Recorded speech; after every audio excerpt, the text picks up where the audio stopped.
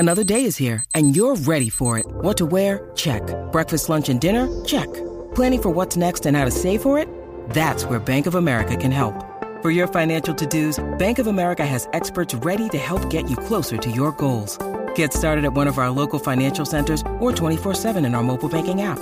Find a location near you at bankofamerica.com/talktous. What would you like the power to do? Mobile banking requires downloading the app and is only available for select devices. Message and data rates may apply. Bank of America N.A., member FDIC.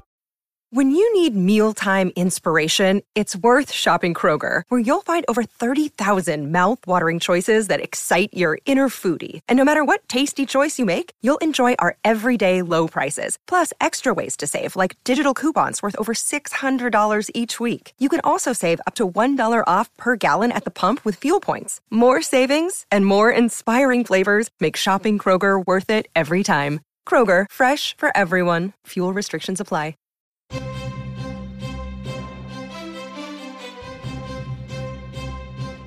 How you doing, wrestling fans? And welcome to another edition of John Arezzi's Pro Wrestling Spotlight podcast.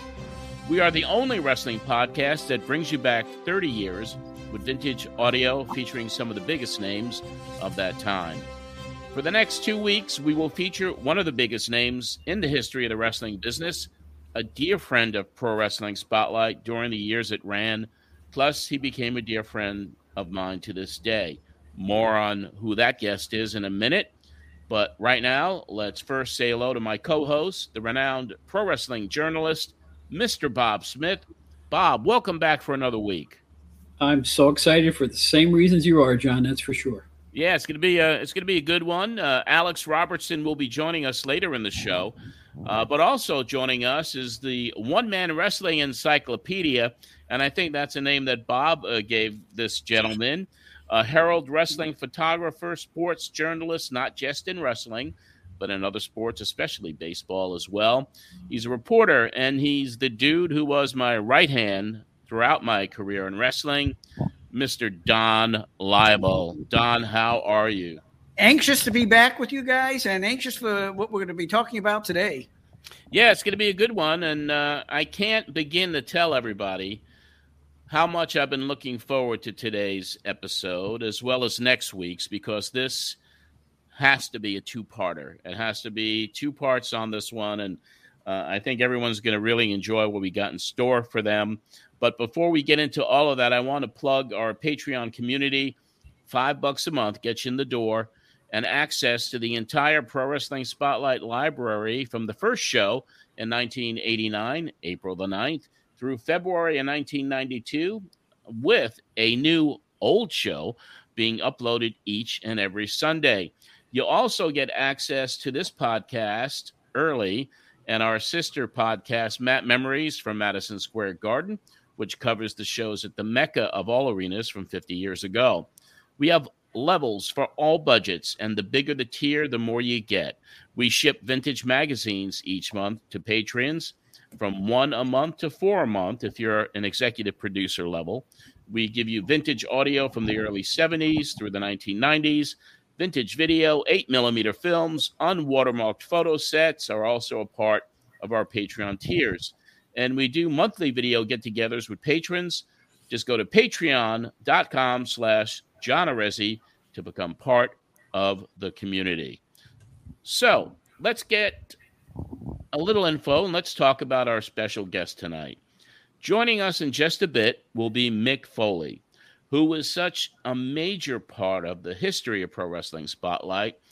He's somebody that was on more than any other guest, and this week we'll be covering some of the classic appearances Mick, as Cactus Jack, made on the show beginning in 1989, and next week we'll feature his appearance at our first live remote on WEVD, which took place on February 23rd, 1992. Guys, are you excited as me for the next 2 weeks? Absolutely. Absolutely. Bob, let's get with you first. When did you first meet Mick Foley? I met Mick Foley at an independent show in Jersey, I believe. We only exchanged a hello at that point, and he was the opening match, and he wrestled. It was one of those sold shows. I think we've spoken about this before on the show. this packed show that had like 19 people in a high school gym with Manny Fernandez and Wahoo McDaniel and the Rock and Roll Express and on and on. Everybody on it was a star. Jerry Lawler, but there was nobody there. I don't know what the situation was, but they went on with the card, and the opening match was Cactus Jack versus Damian Kane. And it was good. It was really good. It was a great opener. The guys worked their butts off, and that's the first time I met him. And through you, I think, is when I really got to know Mick, and you can go on more about that. Yeah, I mean, I think you went on some of our bus trips too, right? Sure, absolutely. Yeah. Was he on any of those bus trips that you were part of? I don't recall him being on the bus with me personally. Mm-hmm. I had my own little entourage of a photographer and other people too. So, but I don't recall that. But I know that you and I spent a lot of time in arenas with that guy. That's for sure. Or not even arenas, but high school gyms and smaller places. And Yeah, I know we did some play-by-play together for his series with Eddie Gilbert. Or you were next to me as I was doing play-by-play when he got his head caught in the barbed wire. That's the only time in my life I ever yelled "Stop the match." Yeah, and I have it on tape. Yeah, and I meant it. Oh yeah, me too. I was I was freaking out because he was literally tangled in this barbed wire. He was getting choked out. It was horrible to see. It was so clumps gory. Of his hair were being pulled out. Yeah, it was insane. That was an insane night that Joel Goodhart promoted. And Don, of course, Cactus and spent a lot of time with him. My first time that I saw him live and in person, 1988, it was in Memphis, Tennessee. There was a wrestling convention. I was at WMC Channel 5 there on a Saturday morning, and Cactus was there. And then he was there for the Mid-South show. I believe that was on Monday. Mm-hmm. And I took a nice pose shot of him holding his whip. He had on a vest, and he was very cordial, very cooperative. And on that same time, on the same Saturday morning live show at the TV station was Sid Vicious. First time I saw him. So it was a lot of fun to be in Memphis and see Cactus. Yeah, so this was kind of pre-Texas for him, I would guess, right? Yeah. He went to Texas with Gary Young and, had the feuds there. But, yeah. Don, one of my great wrestling memories was being on the Channel 5 show from that studio, as well as the Jerry Lawler show. I was a guest on that show. And Memphis, say what you want about it. It was one of the great proving grounds for good young wrestlers who would later become stars. During time when I was there were two rookies, Sabu and Rob Sikowski, who we all know better as Rob Van Dam now. Mm-hmm. And they were making the $25, or whatever it was they were being paid. And Rob Van Dam had a match with Nightmare Danny Davis that to this day is one of the best openers I've ever watched. Mm. So say what you want about Memphis. If they brought Cactus in, I didn't even know he worked that territory. Well, at that time, Memphis and Texas were exchanging talent. They were working in both places. Jeff Jarrett was on the show. Maybe Gary Young was there. Kerry and Kevin Von Erich came in for the show. Frank Dusek was the guy chaperoning them there. Mm-hmm. So they were exchanging people. Yeah, when I was there, Eric Embry had the book. Mm-hmm. So that I think those are two slightly different time periods, but still magic going there, isn't it? I mean, it was really a thrill to be involved with that TV station and those wrestlers. It really was.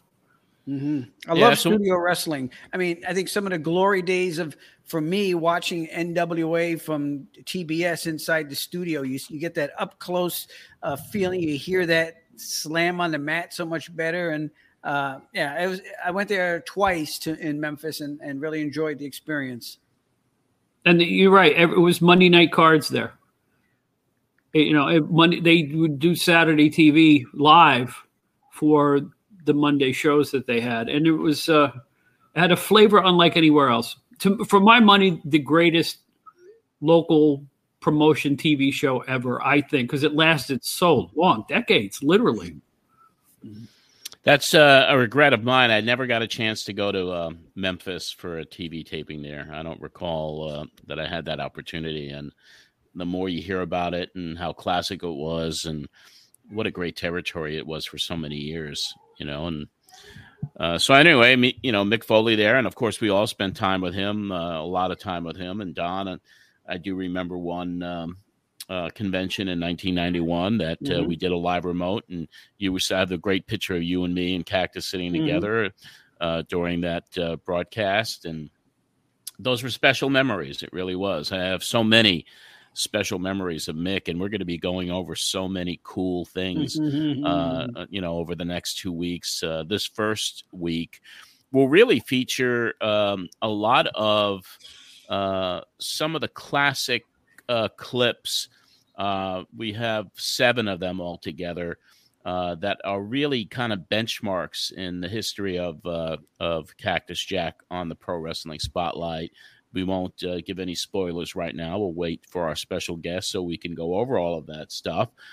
But I really look forward to today's adventure with Mr. Foley and to reminisce a little bit. And I know, Don, you got a few really cool questions for him on some things that are maybe even outside the realm of pro wrestling. And, of course, Bob, your relationship. And I don't think that you've seen Mick or talked to him in a lot of years. The last time I ran into Mick Foley was totally by chance. I ran into him and his kids at Shea Stadium in the mezzanine. He was about 5 rows in front of where I was sitting. No kidding. So I walked down and I said, "Hey," and he went, "Hey." It was just like that. It was just old times again, and we sat and talked old times for a while. That's awesome. And dropped some names, and he was still the same guy. He's for anybody who's ever met Mick Foley, from anybody who ever got an autograph to us in the business who had to deal with him, nobody was a bigger pleasure than Mick Foley. I mean, he was just a pleasure to be around, and you got to give him credit. He wasn't full of kayfabe-ness or whatever you want to call it. He was a very warm, very real human being who just happened to love wrestling even more than we did. Because he's the guy that put his body and his soul on the line to entertain the fans for decades. Oh, he did. And he was so good to the fans, and he is to this day. I mean, even back then, I remember us taking a listener to lunch at the Ground Route on Long Island. I mean, just we met at the Ground Route. It was Andrew Goldberger, who we've all talked about here. And Mick was extremely nice to him, and as every fan. And there was, of course, one of the legendary fans of the show, Ski from Hicksville, and Ski was an interesting character, to say the least. And he's no longer with us, but every time that Cactus would hear his voice when Cactus was a guest, and the caller was Ski, or Ski happened to be in the studio, Cactus would just start screaming on top of his lungs. That high pitched nasal wail that he used to do. Yeah. And and here's the beauty part. I don't think he was faking it either. No, I mean, he just, the guy was an interesting character for sure. Ski was, and good soul and all of that. And Cactus also, we even had a couple of video parties over at Vinny LaFranco, Vinny from West Babylon, who was a producer for the show for a while. And Cactus showed up at his house and, watched pay-per-view. And I think he brought his wife, who was his girlfriend at the time, Colette, there. So a lot of great memories with Mick Foley. And we're going to go over some of these great memories, and we'll just have a great time with this today. From 1989 throughout the entire run, this is a real special thing for us. Mick Foley is joining us. Mick, welcome to the Pro Wrestling Spotlight. And it's been it's been an interesting. I haven't said that on radio in a very long time. Wow, yeah. This is some type of anniversary you have going on, John? Well, yeah. I mean, it was 30 years ago to the week that you did a live remote with us, WEBD Radio, 10:50 a.m. with our partner and producer, Mr. Vince Russo. at the time, and it was in Brooklyn, New York. And we felt that 1992 was a pivotal year for you, but you go way back with the Pro Wrestling Spotlight. I mean, we really watched you evolve from your first appearance, which was September of 1989, through your first entree into the NWA, you leaving them, you meeting your wife, Colette, Herb Abrams, heading to Japan for the first time, your feud with Eddie Gilbert, rejoining WCW, and through an amazing year, which really, with this episode, kind of culminates with 1992, which was a really breakthrough year for you as well. So lots of history there, and we're going to share some really special things with you today. So welcome once again. Thanks, John. I appreciate it. So why don't we get started? I met you for the first time, Mick, September 17th, 1989. I was introduced to you by a guy named Al Schaefer, whose ring name was Broadway Sonny Blaze. Yep. And I didn't know too much about you. I had just gotten back into the wrestling business. I had heard your name, and he said, this guy is great. He's going to be a superstar. And I was like, please bring him on. He's a Long Island guy. And I remember vividly you showing up on September 17th, 1989, to a little studio, a little radio station in Babylon, New York, WNYG. And we have a clip of that. So we're going to play for you right now, first time you've heard it, a clip from the opening of the Pro Wrestling Spotlight, September 17th, 1989. Here we go. Hello there, wrestling fans. Welcome to another edition of the Professional Wrestling Spotlight, heard each and every week right here on 1440 WNYG in Babylon, New York. Very exciting show lined up for you today. We have a special guest here in the studio, someone who I'm a little leery about even talking to at this point. Has been here for about a half an hour, and I'm trying to get things under control in here. His name is Cactus Jack Manson. Hey, listen, John. Jack, what's up? Now, listen, everybody that listens to your show knows that you were a washout at my profession. A washout as far as what? A washout talent-wise. I didn't last very long in the business, but that's what I'm saying, all right? Best. You were a failure at best. Of Frankie Williams. Being kind. Yeah, I'd put you in the same class as Frankie Williams. Thank you, I appreciate that. But listen, John, just because you're a washout at what I do doesn't mean that I don't think I can do what you do. I come a long way to be on this show here. You haven't covered my expenses yet, and I expect to run things the way I want them to be run. I can push buttons for a living if I need to. Well, Donald Trump doesn't run this radio station either, so I know what your expenses are like. I've heard from different promoters around the country the type of expenses you have. We're just trying to have a good 2-hour show here, and I'm a little nervous, John, even being in the studio with you. No, that's my point. That's my point. If you leave it to me, let me push the buttons. It will be a good 2-hour show. Okay, and I know you have an allegiance here with Broadway Sonny Blaze. You guys worked out together a while ago, a few years back, I believe, when Broadway was just starting. Hey, Sonny. And, we're going to be taking calls. I guess you do want to hear from some of the fans out there. Yeah, I'd like to see what the people have to say. Okay, 661-1440 is the number to call here at the Pro Wrestling Spotlight to speak to Jack Manson, and Cactus Jack Manson, excuse me. Don't give me that look. I will definitely try to keep things under control here for the next couple of hours.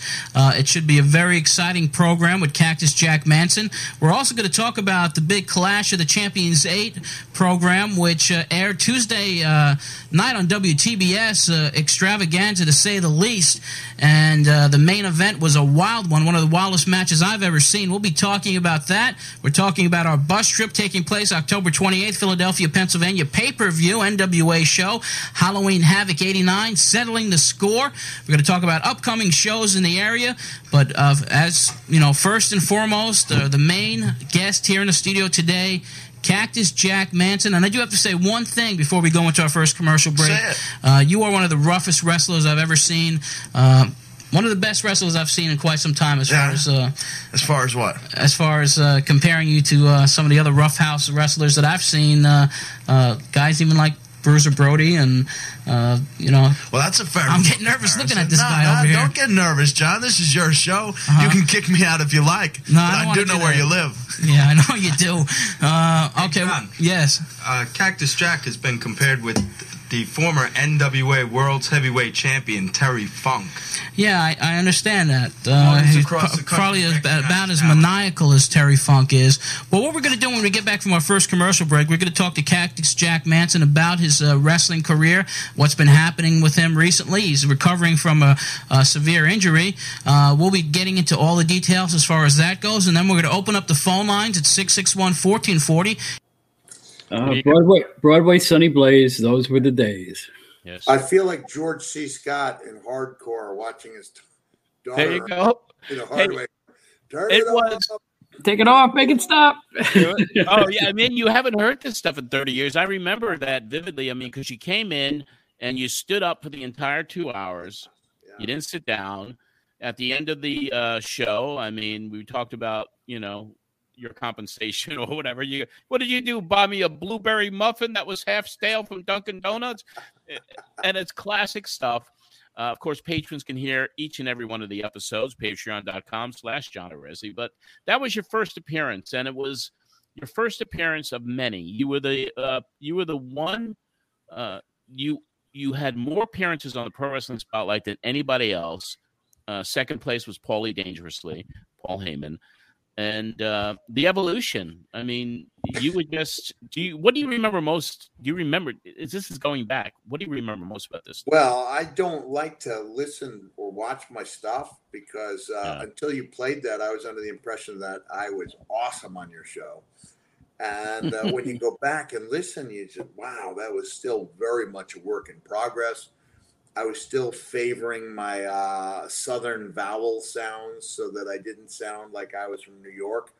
That was thought to be the kiss of death for someone, even though I was from the southwestern, the gimmick was Truth or Consequences, New Mexico. If you betray a Long Island accent at that time, man, that was considered to be pretty dangerous long term, especially for babyface. If you happen to have a babyface turn and you didn't sound legit, that could be really detrimental.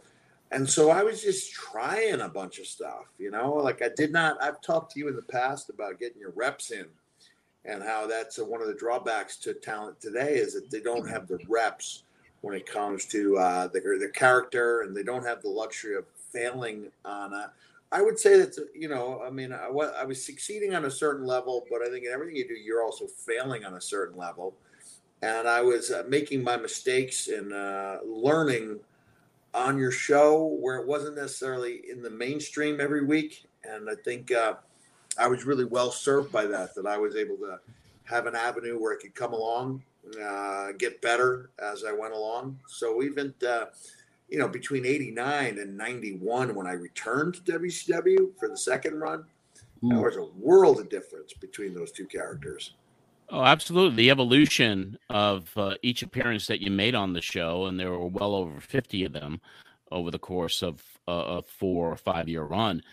Your evolution was astounding. It was amazing to see and to hear as you started developing the personality for Cactus Jack and dropping the Manson, obviously, and then co-hosting with me and doing some amazing work throughout your career and your evolution, not just with your promo skills, but your evolution in the wrestling business. We kind of watched it evolve over this time period. And you see at that point, we very much protected the characters. Yes. You didn't come on a show out of character. So I'm sure there were times when that made for great listening, and other times when you just wanted to, almost like the frustration I would feel when Robin Williams was in a great movie like Awakenings, really dramatic role, and then he'd come on the talk shows and do his wacky stuff, and you're like, no, we want to know you. Like, we understand. We don't need to be entertained 24/7. We want to get some insight into this character. Mm-hmm. So I guess it's like that in the sense that these days, if you saw someone show up in character on the Tonight Show or something like that, you would think it was I don't know. There's still room for the characters to work 24/7, but no question we protected the characters at that time in 1989. Yeah, without a doubt. And the show was also in its infancy, and we started to get more inside after Ricky Steamboat had left the NWA and came on the show to talk about his contract dispute. And then Jim Herd came on, and the show slowly evolved into a insider type of show. Yeah. You always were able to protect it in a way where you didn't insult the intelligence of the fans that were listening, but you didn't also take them behind the curtain in a lot of ways. It was no easy trick, you know. Most of the time when I did public appearances, I stayed in character. Yeah. Even when I was being interviewed at a big convention, you really stayed in character. Like I said, that was what was expected of you at that time. Yeah. And the next clip, I mean, we're going to, you had just joined the NWA. You had come on January the 7th of 1990. And we took some calls for you, and we had some really zany, crazy calls. Of course, you remember Ski. I mean, you don't have to start screaming, but yes, Ski was one of those guys. And we had this crazy guy from North Babylon, Joey from North Babylon, and then we had an intelligent caller named TJ from Deer Park. And when I was listening back to some of this stuff, I was like, this is a really cool one, because you were just getting your feet wet in the NWA, and then you come back into the studio to talk about it. So, Bob, why don't we get January 7th, 1990's clip pulled up, and Cactus gets into it with Joey from North Babylon, and here's from TJ from Deer Park. And we're back with Cactus Jack, and we have a phone call. We're going to take it right now. I believe we have Joey from North Babylon. Joey, you're on the air. How you doing, John? Pretty good. Listen, first of all, Cactus Jack, what are you related to Charles Manson or what? We don't want to bring that. We never wanted to bring that subject up. Hey, listen. What's your name? Joey? Yeah, you got it. Hey, Joey. Joey, get your phone book. Where do you live? North Babylon? Yeah, I got to call him back. I'm disconnected. Hello? Well, John, I don't want to. Hello, are you there? All right, Joey, you idiot. Pick up a phone book and check under Manson and see how many there are. There's about 50 in Suffolk County alone. So you're going to claim that just because I have the same name, which happens to be a common name, that I'm related to one of the worst men who ever walked the face of the earth? This is. I mean, there's hundreds of people. King Kong Bundy was never confused with Ted Bundy. Dynamite Kid, no one ever confused him with Billy the Kid. I believe, Jack. Hey, Joey. Hey, listen, Jack. Hey, look, I don't know. Your style's sort of, you're going after your partner, man. You don't know where it's at. And don't knock Pete Rose, man. When you can do what he does, then you can knock him. If you're going to learn Cactus Jack, you better learn. You're going to have to learn to button your way on. But you're in the NWA, the Major Leagues, pal. Wait, what am I going to have to do? You have to learn to button your way on. What? To butt your way on, he's saying. To butt my way on? You got it, man. In other words, don't try to be a home run hitter if you're not, man. You better settle for going for singles. No, I don't hit singles, son. I don't hit singles. That's why I'm in the NWA, because I'm shooting a little bit bigger. Maybe if you get off... I will give you one bit of credit. Anybody that would go after Sting has to have a lot of guts and drive, because Sting's a dynamic athlete and a dynamic wrestler. He is a dynamic wrestler. I respect you, and look, all I can say is lots of luck to you. I mean, you definitely have a style on your own. You definitely move to the beat of a different drum. But Joey, in all seriousness, please, do me a favor, okay? Look up in your phone book. Hang up. Look up in your phone book and count how many Mansons there are, and then call us back and tell us, all right? You're the one going out there trying to slaughter people, even your partner. Now, I think you're going to have a hard time getting by Lee Scott. I think Lee Scott's going to take care of you. Stop, man. I have to disagree with that. This is radio, and I can still see your nose growing. Stampede organization when he's done with you. What? You might be wrestling in the defunct Stampede organization when he's done with you. No, I intend to be in the NWA for a long time. All right, Joey, thanks for your call, man. We appreciate it. 661-1440 is the number to call here at the Pro Wrestling Spotlight. And apparently, Jack has kind of riled some of the listeners up because they're starting to call in here. And don't mention that Manson situation. No, because it's not fair. It's not fair. I mean, are you related to Mark Anthony? Are you related to Mark Anthony? Is Sonny related to the stripper, Blaze? That's true. Are you? I wish I knew her. Let's take another call here. TJ from Deer Park. TJ, you're on the air. How you doing, John? It sounds to me like Joey from North Babylon's doing too many sit-ups on the parked cars. I got to tell you, Cactus Jack is one of the most commendable personalities I've seen in years in wrestling, from world class, and I'm not one to call up and kiss anybody's butt. Yeah. But the point of the matter is, he's a very, very good wrestler. That elbow from the rope onto the concrete floor, you like that? Do all the way back to world class. That's a great move, to move with the clothesline over the rope. Yeah. I mean, those are innovative moves. And a personality like him, you need people like him. And I'm kind of surprised. Joey should be ashamed of himself. Now, listen, I like your style, TJ. Thank you, so sir. you tell me, why should I bump my way on base if I got the round trippers like the moves you just said? Yeah, exactly. Do what you want to. Nobody's saying you're wrong for what you did. Beat up as many tag team partners as you want to. Take a swing at Jim Ross. No, I like Jim. Jim Ross is maybe Jim Ross. I may have been a little too hard on him because I said he doesn't understand my personal life, and he apparently eavesdrops on my pre-match conversations allegedly with myself, and that's okay, Jim, because Jim, he's the first man to really understand what it is that I'm trying to get across in that ring there. Let me just interrupt quickly. If people are trying to call in, we'll definitely get to you, so if it rings, just keep it ringing and we'll pick up the phone as the calls come in. Go ahead. Continue. Sorry to interrupt. TJ, I try to explain to the people maybe by making comparisons. So I made the one about baseball, and Joey gets a little upset. He thinks I was a little too hard on Pete Rose. Now, are you a history fan? Yes, I am. I can deal with the history. All right, you can deal with history. I'm talking about World War II, okay? Mm-hmm. I mean, with the Allies. That's us, right? That's us, United States, of which I'm a citizen. We were outmanned, outnumbered, out-ammunitioned. And what did we do? What did we do when things look worst? We kept in there and we fought. And what did we drop on Japan? We dropped a bomb. We dropped 2 bombs on them. That's right. I'm sorry. I forgot about that. 2 bombs. We dropped 2 bombs on them. And that's what Cactus Jack does. He doesn't fire pistols. He doesn't fence with swords. Why?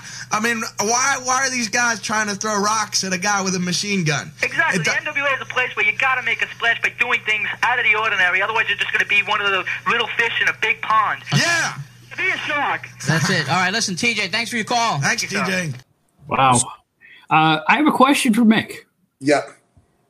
The Manson name, where'd it come from? I knew you before that, and all of a sudden you were Cactus Jack Manson. Yeah, first of all, I want to apologize to everyone from the southern part of the United States for the worst southern accent. Man, I didn't know it was that bad. And clearly I should have been arrested for thieving from Roddy Piper. Wasn't Roddy the man shooting BBs at a man with whatever it was, throwing rocks at a man with a machine gun? Mm-hmm. The Manson thing came about. I was Cactus Jack Foley in Memphis.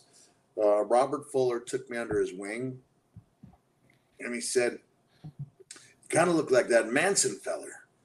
And I tried telling Rob that actually I looked nothing like that Manson feller because he was about 5'4", maybe 140. Mm-hmm. There was that famous photo of Manson when he was on LSD with the eyes, Even today, I believe the thing that says "Be Miz" on his tights is actually from that photo. I don't know what the correlation is, but that's that famous photo. So I had the eye thing going on. But other than that, I didn't think I looked anything like Charles Manson. I didn't want what I thought was cheap heat, which I thought that was. But Robert Fuller, he mentioned it to Eric Embry, was my booker in Dallas. When I got there, he said, "Doesn't it look like that Manson fella?" Is before I actually started working for Eric. I think it was on Super Clash 3 when I met Eric. I'm not exactly sure. But all I know is when I came down the aisle for my first match in World Class, it was Cactus Jack Manson. And I went, ooh, did not know that was on the menu. I mentioned it to Rob that I wasn't comfortable with it, and Rob got real serious, and he goes, Jack, not too many spots in this business. Someone who looks like you could ride a good gimmick a long way. And that's when I decided, man, if they're going to call me Cactus Jack Manson, I'm going to be the best Cactus Jack Manson that I could be. At the time when I was given a chance to cut a few promos in World Class, I thought I did pretty well, but I think it was trying to adapt that, that accent in my everyday life, because like I talked about protecting the business, everywhere I went, I was going to be that guy, which leads to its own set of difficulties. But I'm really embarrassed to listen to it now. I thought it was good, man. But I think it's really, really effective to show that we are all works in progress. Yes. And that I was lucky that I'd seen it in some respect when WWE did their For All Mankind DVD, which I thought they did a really good job on. And you could see me learning as I went, the same way you could see Ric Flair learning as he went. when they did the 30 for 30, that he didn't just become the Nature Boy. Like, that was a work in progress for a little while. Yeah, I mean, the evolution, as we talked about, it's embarrassing for you to listen to that early stuff, I'm sure now. I mean, but a work in progress. Your national exposure on NWA, your first run there, and the awareness that fans around the country then got of you. And then you weren't, they weren't using you in the right way. I mean, you came on the show. There's so many times that you were on the show that either broke news or made news. You appeared on Pro Wrestling Spotlight on June the 3rd, 1990. Donnie Liable started off with a great tribute of you. And then you announced that you had left the NWA. So let's go to that clip now, and then we'll get Donnie. Go ahead, Mick. So this was, what day was this? This was June the 3rd, 1990. And this was right around the time you were leaving. Yeah. I probably given my notice there. I don't think I was gone yet. Like imminent. Yeah, you were just like, I'm out. And I don't know if you broke the news on the show or you told them first. I don't know. But Don did a wonderful tribute of you. And then we get the news that you had left the NWA. So let's get to that right now. Let's hear it. We'll have our female listeners send in a postcard in a few weeks, maybe sometime in July. We'll have a date with Cactus Jack. Enclose a photo. Enclose a photo. That is a prerequisite. Okay. You know what kind we like. All right, let's not get into the blue area here. Speaking of Misty, why don't we get to our first phone call right now? We have Don Liable from upstate New York, as we usually do at this time. And Don, you're on the Pro Wrestling Spotlight. Good afternoon, John. You know we have a special guest here in the studio. One of my favorite of all time, Cactus Jack Manson. Hello, Don. Hello, Jack. Last time we were on, I didn't like you very much. Yeah, I hope you don't hang up this time. You better have a touching tribute to me, or I will be shutting you off real quick. Okay, that's a deal. So go ahead, Don. Well, in an organization that has been experiencing growing pains since Ted Turner purchased the National Wrestling Alliance last year, Cactus Jack Manson has been one of the most welcomed and talented individuals to come aboard. His style and tactics in the ring at times are bordering berserk, but Cactus is never boring to watch. Since coming to the NWA last winter, he has arguably been one of the most entertaining and hardest-working athletes on their roster. My apologies to Ric Flair fans on that. But he doesn't always have his hand raised in victory, but the bruises and the stretched muscles in his opponent's experience after tangling with him have been equally gratifying to Cactus Jack. Kevin Sullivan, Bam Bam Bigelow, and Sir Oliver Humperdinck have been among the big-mouth behemoths that have hidden behind him and counted on Manson to fight their battles with and for them. Crazy maybe, stupid not a chance. He's progressed at a pace Ric Flair, Arn Anderson, or Stan Hansen hadn't experienced. With less than a half-dozen years on the pro circuits behind him, not since the legendary Sheik of Detroit fame has a wrestler caused as much havoc in arenas as Manson. He's become the man the fans love to hate. Those potentially crippling wild falls Cactus has been taking through the ring ropes and over security rails at ringside are entertaining and worth the price of admission any time. As powerful as the Four Horsemen are in the NWA, individually, Manson possesses all the qualities to give them a run for their money. Starting with the elite group's leader, Ole Anderson. Judging from past performances, it's this man's opinion that if put in the same ring with Ole one-on-one, Cactus Jack would have little difficulty in kicking his can. The only act more criminal than some of his maneuvers on the mat would be if the NWA someday would become separated from their senses and lose his services. John? Well, Jack, this is a... do you like Don now after this great I like Don, but I have one thing to say about his touching tribute, and it was touching. Is Don, are you still there? Oh, yes. Don, take everything that you just said about me and place a big letter X in front of it because it's all in the past. Do you know what I'm saying? That's right. I'm saying that I am no longer a member of the NWA. You say they've lost my services. Well, they have lost my services. What are you talking about, Jack? Hey, you hear about the Terry Funk I Quit match, November 15th, Troy, New York? You were there. Well, not only did Terry Funk may have quit a match, but I quit the whole damn promotion, and I feel a lot better because of it. You left, wait, Don, hold on a second here. You left the NWA, Jack? Yeah, I quit. This is a first. Getting it right as it's happening, John. Well, it's just a recent development. Maybe that's why I accepted John's invitation to come here today. Well, I wanted to have you. I know there's been a lot of changes happening in the NWA, and I may be the biggest one. Wow, that's. John, it seems now that Cactus Jack has mentioned is that there's been quite a few roster changes, more people coming that perhaps are being dusted off that we haven't seen in a few years, and I'd have to question them not trying to keep Cactus Jack and bringing back people that have proven that their best days are past them when Jack has nothing but a bright future. Well, Don, it wasn't even a case of them not trying to keep me. It's a case of me not trying to keep myself because I was no longer proud to wrestle in the NWA. What brought that about? Just changes. Because there comes a time when I have to stand up and like what I see in the mirror, and maybe that wasn't the case anymore. Maybe I felt like spitting on myself every time I saw it because I was the furthest thing from what I arrived at. Right now, I'm the furthest thing from what I came to be when I was here first in the NWA. Well, it's shocking news here at the Pro Wrestling Spotlight, and unfortunate news as well. Listen, Don, we're going to open up the phone lines to other callers, and we appreciate your time and a tribute to Cactus. Thank you very much. Sorry to hear that, and I'm sure there are better days ahead for Cactus Jack. I'm sure they're going to be, and I'm going to get into that with him right now. Listen, Don, thank you very much. Bye-bye now. Amazing stuff. Yeah, thank you. We talk about evolving, how we even talked about your character then, how that protection was there. Yeah, I'm still embarrassed of the terrible accent, but and also that I would go.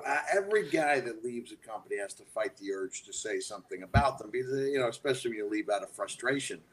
But that strikes me as being pretty bold for a 25-year-old who just had his first. Like, I'm much more grateful now for that 1989-1990 break I got in WCW than I sound then. But I was really frustrated. To your words, Donnie, I did work really hard. The character was being accepted and was getting over to some extent, on the bottom of the middle, top of the bottom type of way, mid card. There was some comedy. You brought up Brody and Stan, but I think when I left, I wanted to be more like those guys and less like mid-card comedy figure, especially when I met my wife, and she really believed in me. That's my favorite part of my current tour, the Nice Day Tour, which you can check out at realmickfoley.com/events. I'm coming around. I love doing the live shows, and I love maybe 6 weeks ago, I found a way to get my beginning days, kind of tie them together, try to use some good stories as a bridge to the next part of your career. And I found that I really enjoyed telling the story about meeting my wife and the ability that she afforded me to really believe that I was capable of more. But I believed it by virtue of giving up that contract, which would have been $1,500 at the time, which was a huge boost from the $300 I'd been making the last few years.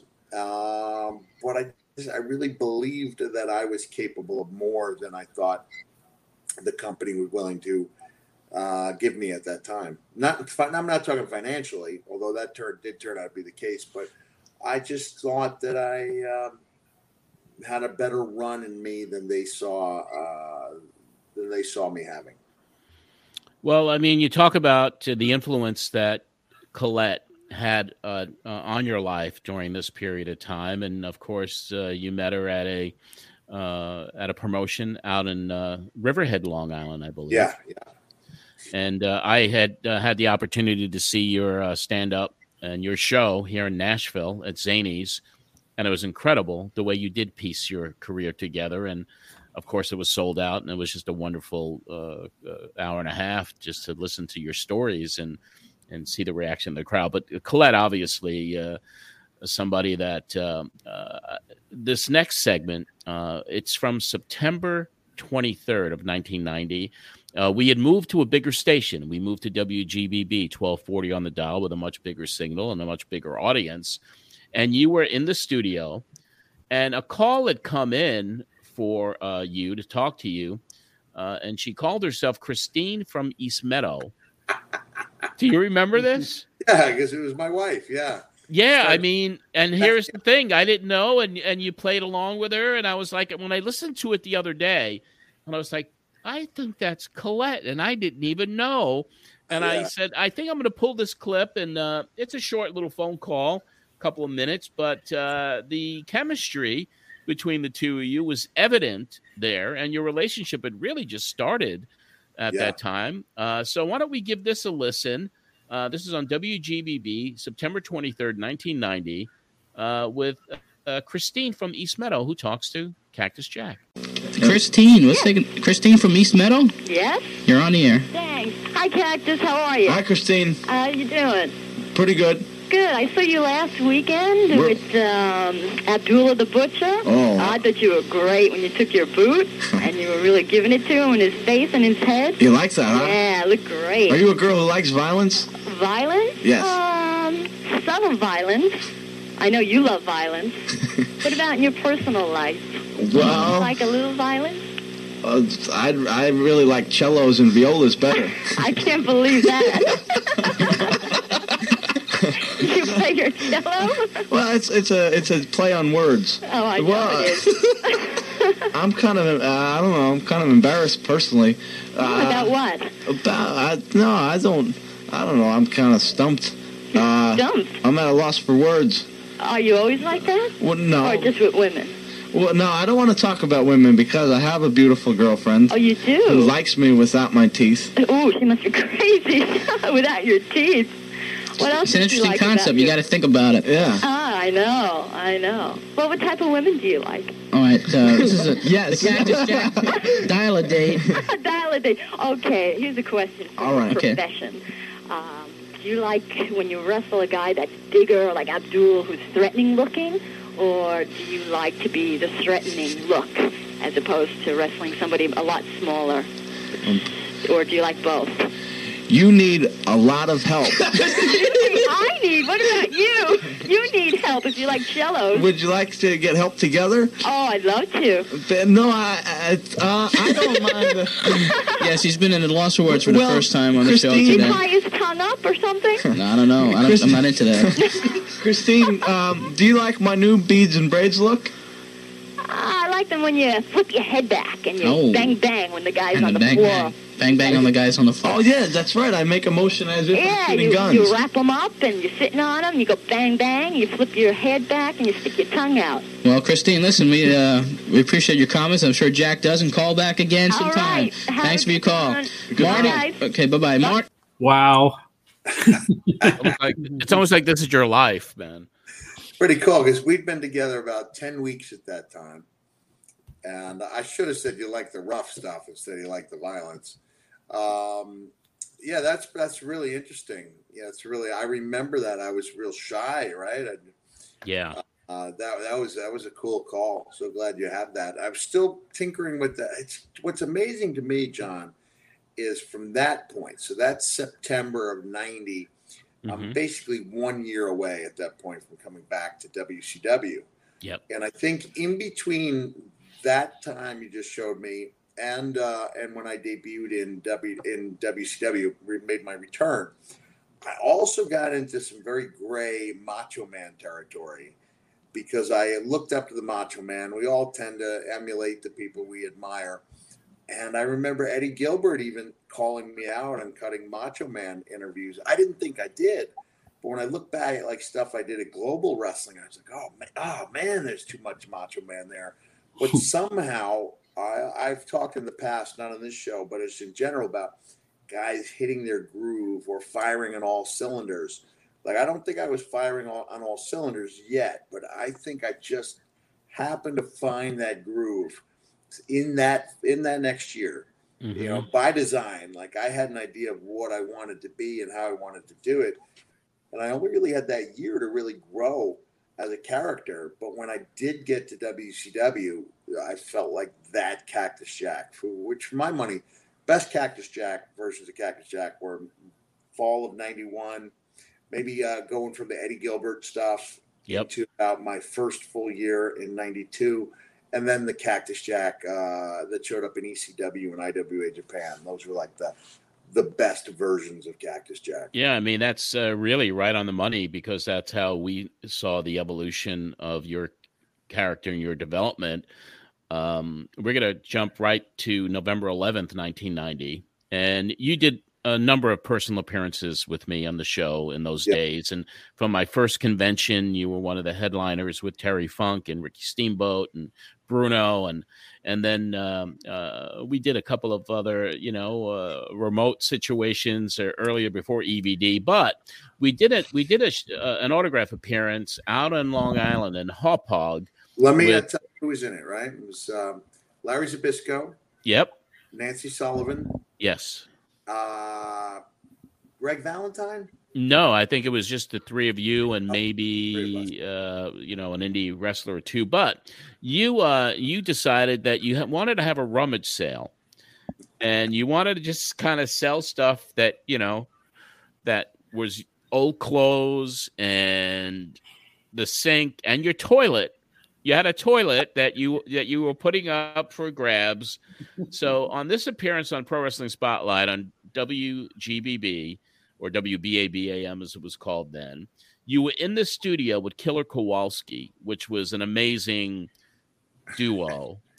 And a caller called in, a surprise caller, who wanted to make the first bid on that toilet bowl, and I don't know if you remember who it was. I'm gonna write down my guess and show. Okay. Okay. Got a.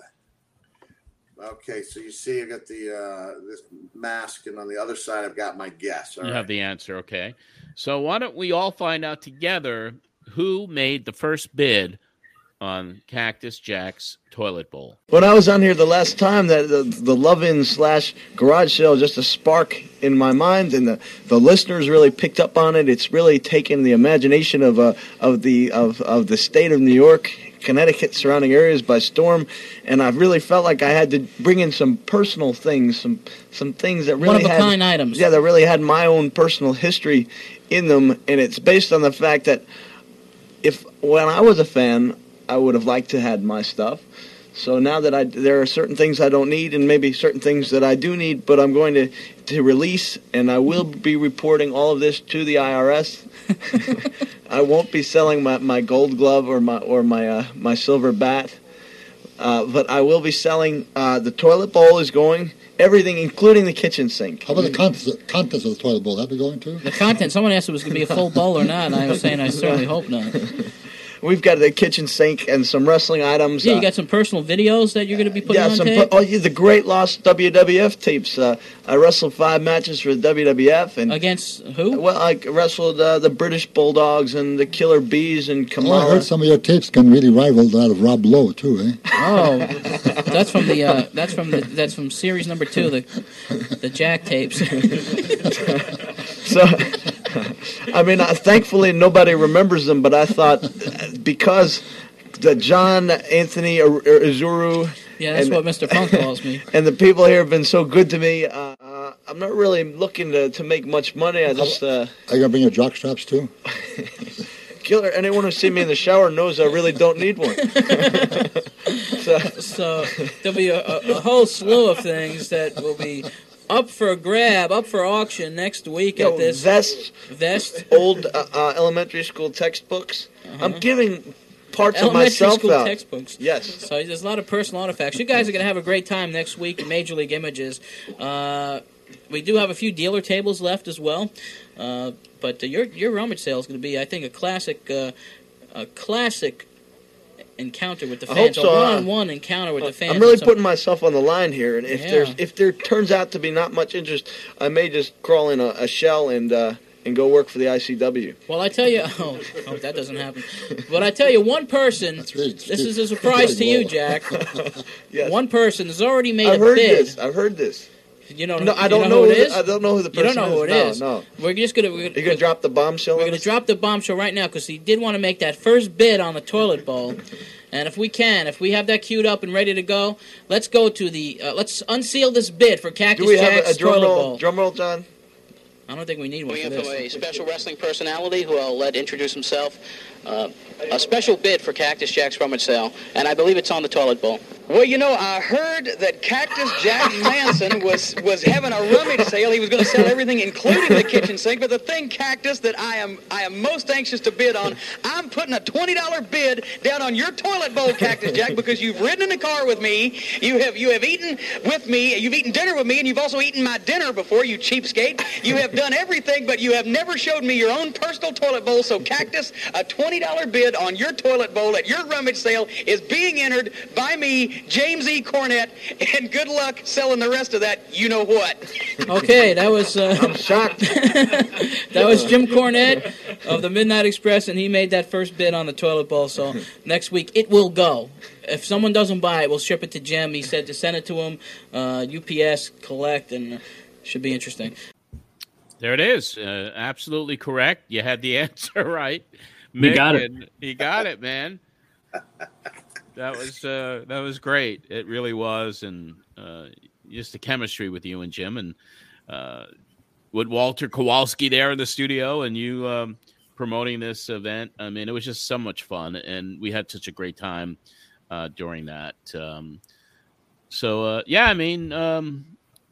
We're going to jump now because we just got a couple more clips, and then Bob's going to take it over. We're going to talk about that time at the Press Box Cafe where you were right in the zone of WCW. But on April the 28th, 1991, there was an infamous show at Plain Edge High School out on Long Island, and it was you against Sunny Beach, sexy Sunny Beach. Was this the same show that the two guys were sued for assaulting a fan? Yes. And you and I ended up looking. I was like, no, I saw that show. Are we talking about that? No, we're talking about what happened when when I actually got in the middle of you and Sonny. So first, let me explain about the lawsuit. I see it in Newsday about it was Johnny Grunge and his superstar Mike Lane, I think was his. So I don't even know he went by Johnny Grunge yet at the time, but Mike Durham maybe. Yeah, Mike Durham. They were a good tag team, and I see this thing, and the woman says, this man monster. She describes all these things that Mike Lane did to her son. I said, John, I watched that match. I don't recall any of that. So John and I sit down. We watch the match, and the kid claiming to be an innocent victim takes a full, 32-ounce big gulp type of thing, and he pours it over Mike Lane's head. And, of course, you get that poured over your head, and he turned around. He grabbed the guy for about 1 second by the collar. He just backed away like that.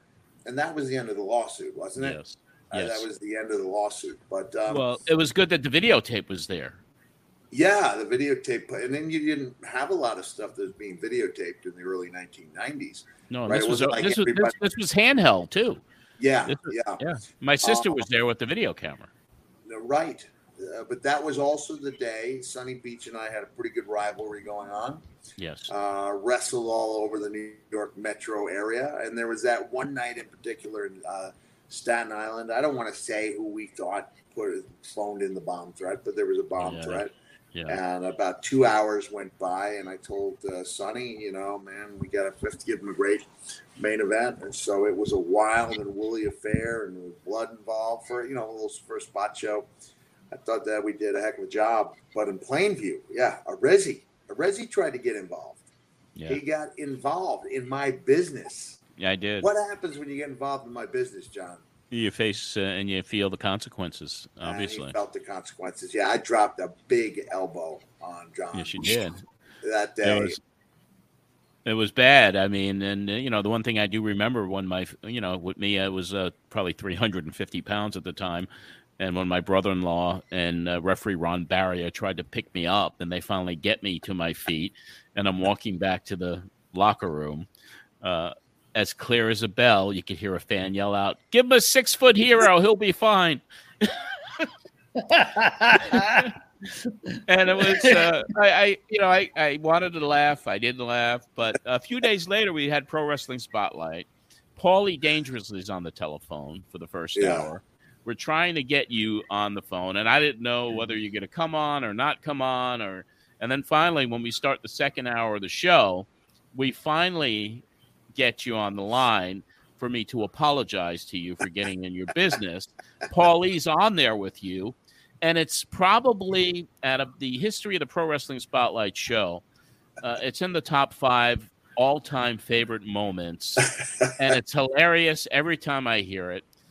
So I'm going to turn it over to Bob to play this clip and enjoy it. I mean, because for me, it was an amazing thing to get an elbow from you and to get a headbutt and a kick to the stomach. But hearing you and Paulie go at it with me and just kind of humiliate me, it's classic. Let's give it a listen. Okay, we're back for the second hour of the program, and we're joined here by Paulie Dangerously. And Paulie, you still there with us? No, I'm somewhere else. Okay, Paul, I told you, and you heard a little bit about this problem I had with Cactus Jack Friday night in Plain Edge. I stuck my nose in where it didn't belong. And the rest of your fat body, yeah. Okay. All right, thank you, Paul. I appreciate it. You're welcome. I've been trying to reach Cactus for the first hour, to render an apology, and he has finally consented to come on the air with us. Well, good. So I'm going to bring him on with us right now, okay? That's my permission to bring on a talented human being like Cactus Jack. He's a great man. Yes, he is. And Cactus, are you there? Hello, John. I just want to apologize for what happened Friday. I suffered the consequences as a lot of your opponents have, but I just really didn't mean to do that. It was just it was just short-sighted on my part, and I'm sorry, and I did feel the consequences, but I had a friendship with you, and I just hope this doesn't really affect it. Well, John, I know I've been listening to the show.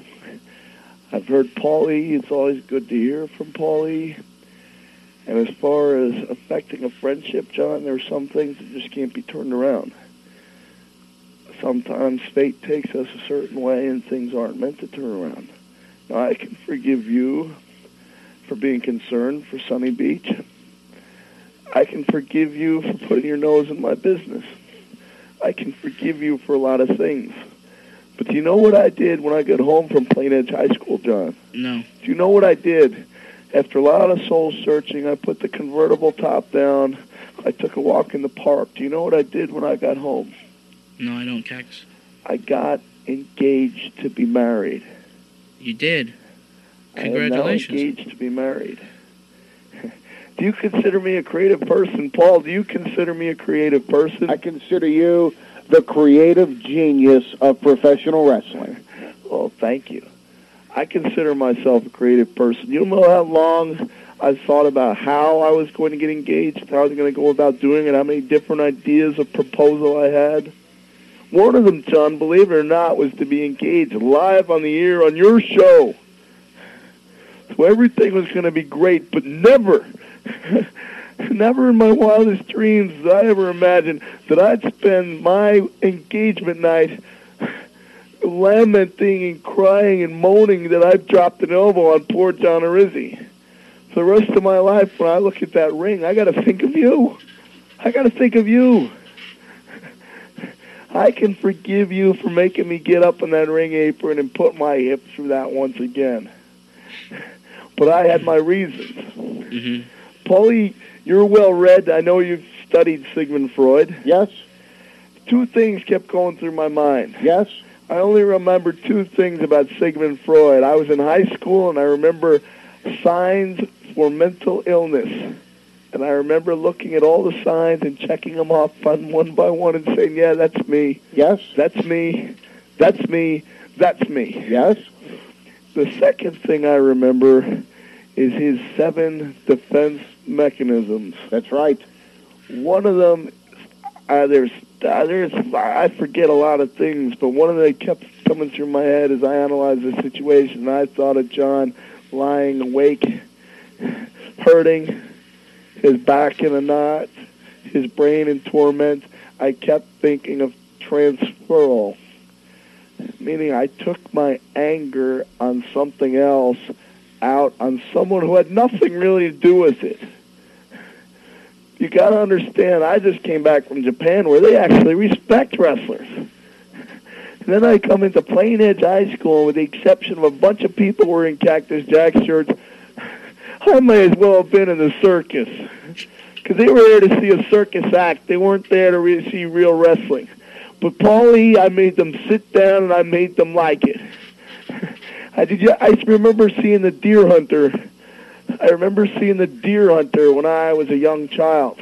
I saw it with a lot of relatives.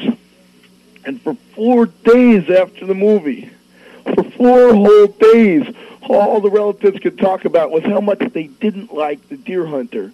I didn't like that movie. I really didn't like it. But they kept talking about it. Do you understand? Oh, yes. They kept talking about it. It had an effect on them. So maybe the people in Plain Edge High School didn't like what I was doing, but it had an effect on them. There were no tears, there were no boos, there were just mouths hanging open. And why? Because I hated every single one of them. And Paulie, with you as my witness, if I could have spared the spit, I would have walked up and down the bleachers of Plain Edge High and laid a gooey one on all of them because that's what they deserved. So they're going to try to laugh at me and they expect to see their little wrestling show. Well, that's not what I'm going to give them. Do you understand? Is that in Long Island? What? Is that in Long Island? Yeah, Massapequa. Yeah. Oh, Massapequa. Yeah. Oh, that's why, Jack. Why? They're retarded. Did you know that Massapequa, and this is a geographical fact, is the highest point in Long Island? Really? And therefore, the toxic winds from New Jersey can actually hit that town without having to descend and break up due to the atmosphere. And since the toxic winds come over, I think it comes over the Verrazano Bridge, and it comes over through Staten Island and then hits Long Island, they're just brain dead. You mean that smell when you pass by Staten Island may be responsible for Yeah, ignorance? it's not a paper mill, it's from Jersey. Oh. So it's normal for those people to just sit there with their tongue scraping on the floor. Oh. You shouldn't get upset at them. They're brain dead. It's a town filled with Muhammad Alis.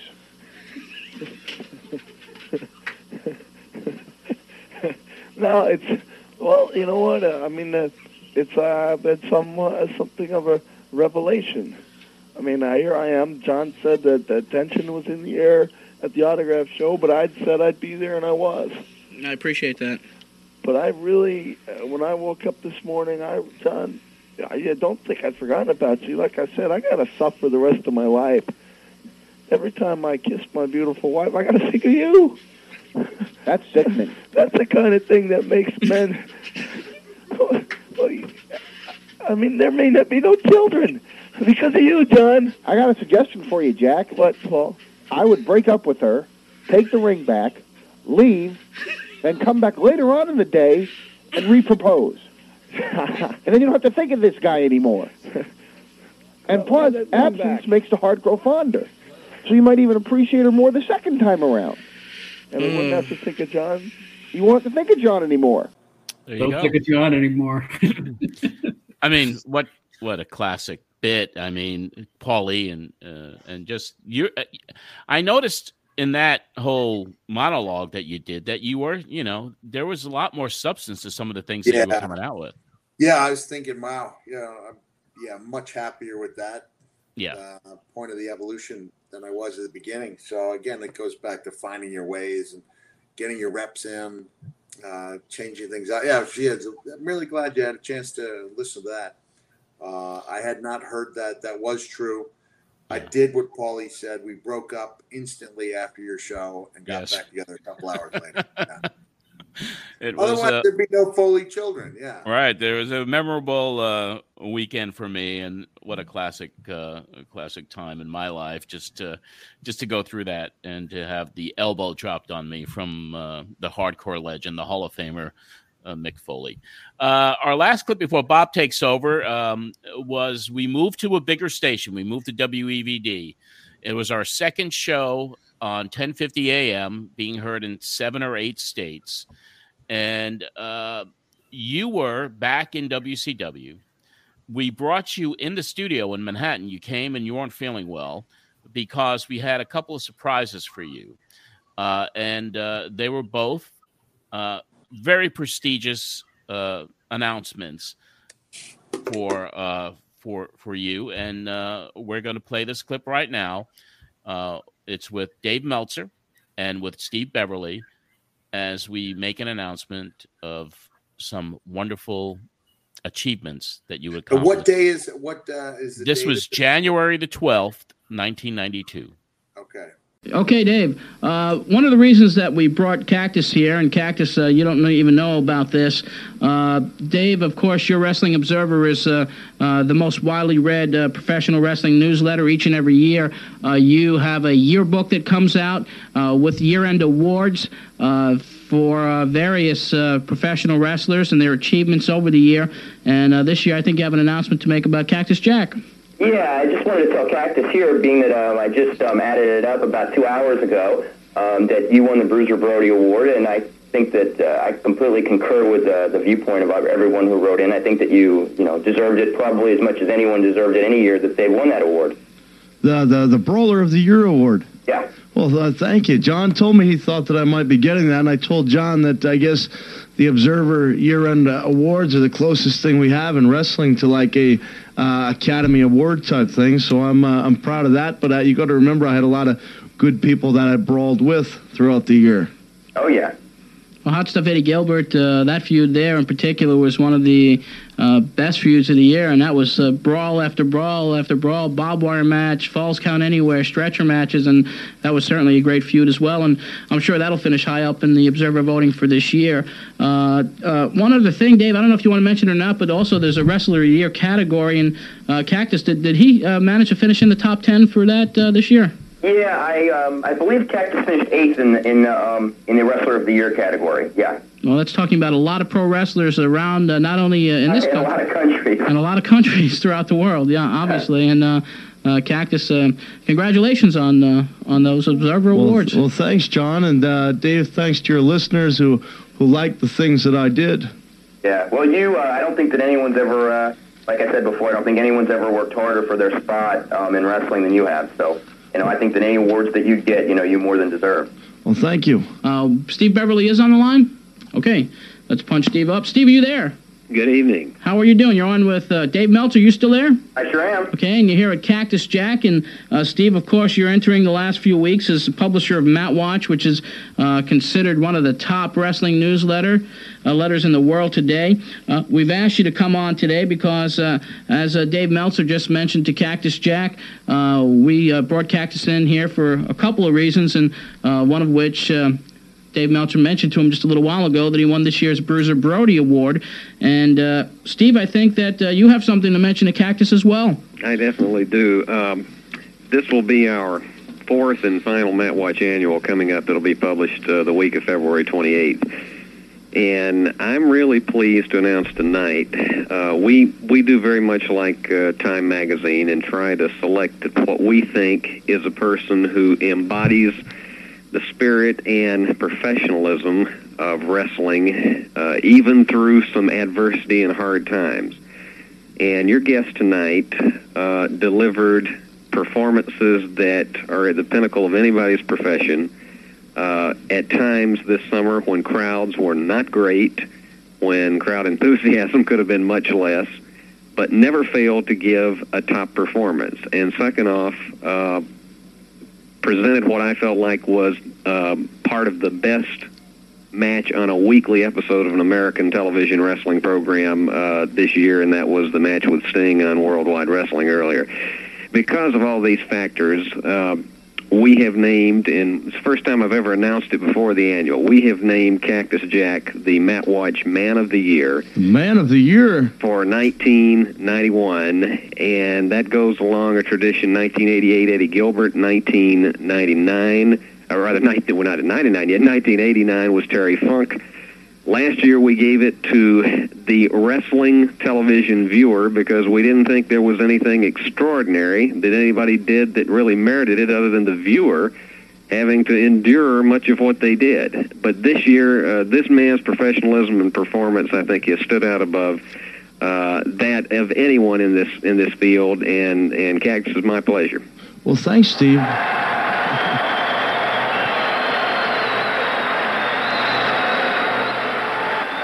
You got all of New York City. All of New York City's cheering now. See, 68th Street, too. See, John never informed me of this. I really feel like this has become This Is Your Life, Cactus Jack, and I think I was going to call him up and tell him I didn't feel like riding along to New York City and just calling in on the telephone. I'm happy I came, and like I said to Dave, thanks to your readers who like what I do, because it does make a difference. Well, I think there's no question that, as we said a couple of weeks ago, I know Dave has mentioned this many, many times. Of course, Dave and I are great colleagues and friends, and I think I can echo anything he has said previously. In a profession that is so turbulent, has so much turmoil, and in so many instances where ego goes before what's best for the business, I think you have truly personified what many of us wish all professional wrestling would be like. And as many of the callers who've called in here before this evening, you've never failed to give a top performance in my view, and I think in the view of many readers of Mat Watch. And I'm looking forward. I've already written the profile to go along with the Man of the Year award, and I'm looking forward to the readers being able to read about that in the Mat Watch Annual. Well, I'll tell you the truth, Steve. When you voted Terry Funk Man of the Year, the piece that you wrote was one of the best pieces I've ever read, and it really almost, and I'm not just saying this, it almost put a tear in my eye reading some of the things that Terry Funk went through to make him the Man of the Year in your eyes. And if I got any of that, Terry Funk's been a big inspiration. There's been a lot of people in this business that have been very good to me, and you guys are among them, so thank you. Well, you're quite welcome, and we just hope that 1992 is going to be an even bigger year for you. I think that the greatest period of your career is ahead of you if you stay healthy, and after taking a roll down 50 steps, I don't know how likely that is, but I do. I really think that we need more Cactus Jacks in this profession, and I just hope you stay healthy enough that we can see the ultimate top of your career reached. There you go. I mean, it was a great tribute from both of those journalists. Of course, the Observer, Mat Watch, the Torch, and others were so prominent back then, much more than they are today. But how did you feel? I mean, coming into your own and getting these awards. To Man of the Year and Mat Watch, and that's a big deal. To the Brody Brawling Award. Yeah, I think that was. I think I won it several years in a row, but that first year, obviously, there's something about that first year. So yeah, I was really grateful that the fans, like I said, it was the fans who voted me that, right? The Observer Award, yes. Mat Watch. Yeah. It's a call from Steve. It's more fun for me to watch. It's still interesting to hear me kind of staying in character a little bit as Cactus Jack. That was some treacherous water to wade in at that time. And there was always, it was kind of risky to be on camera or on radio with the newsletter guys, because there was still some people in the business, who really thought poorly of them. And, now that we all talk smart, it seems strange, that there was a time when they were, so maligned. They're still maligned. I think anybody, easily, obviously Dave makes his living doing that, but for people like Don, I imagine you weren't making too much money writing those profiles, and you put a lot of passion into it. And so I think it's always very flattering that someone will spend a lot of time, unless they're spending a lot of time burying you, and then it's not flattering. Yeah, I mean, Bob had his job full-time. Donnie was a freelancer. For me, it was buying your time, doing what you can to keep the lights on, keep the rent paid, and just be in the business. And it was very difficult when you had to buy your time every week. It was truly a great, great show. And, of course, we got more next week when we go over that live remote from the Press Box Cafe that took place in Brooklyn, New York. But before we wrap up this edition of the show, we want to remind you that you can email us questions if you'd like them answered. That email address is prowrestlingspotlightja@gmail.com. Also, no matter what platform you listen to this show on, whether it's Apple, Spotify, Google, Podbean, Audacity, iHeart, they all have links you could share on social media. That really helps us grow the audience. And if you're listening on Apple, make sure you give it a 5-star review and write us a nice review there as well if you can. That goes a long way. Greatly, greatly appreciated. So this will wrap up this edition of John Arezzi's Pro Wrestling Spotlight. You could join our private group at facebook.com/Pro Wrestling Spotlight Podcast and Radio Show. Our public page to share history is facebook.com/John Arezzi's Matt Memories. There's a private group there as well. We have a YouTube channel that's up and running and got about 1,300 subscribers to it now. Just go to that, youtube.com/Pro Wrestling Spotlight. So it's the Pro Wrestling Spotlight channel on YouTube. Subscribe to that channel now. You can follow me on Twitter at John Arezzi. Instagram is the same at John Arezzi. And if you'd like a signed and numbered copy of my book, Matt Memories, we still have copies available. Send me an email, john@mattmemories.com. We have merchandise available right now. Forward Merch is our merchandise partner in New Hampshire. And we have a Pro Wrestling Spotlight store ready to ship some great stuff to you right now on the site. T-shirts, caps, autographed posters, signed books, and more available now. tinyurl.com/PWS store. That's tinyurl.com/PWS store. Don't forget to check out our sister podcast, Matt Memories from Madison Square Garden, covering all the shows I covered from the Mecca of all arenas. 50 years to the day the show takes place. There are 5 episodes currently available covering WWF Madison Square Garden cards from August of 1971 right through February 21st of 1972. And more each and every month. Current episode features a rematch between Professor Toru Tanaka and Pedro Morales in their title match for the WWF title. And check it out wherever you hear your favorite podcast. Matt Memories from Madison Square Garden is co-hosted by Tim Poutre, written and researched by Richie Garcia. John Arezzi's Pro Wrestling Spotlight podcast is a production of Matt Memories, LLC. Our co-host is Bob Smith. Our producer and editor is Alex Robertson.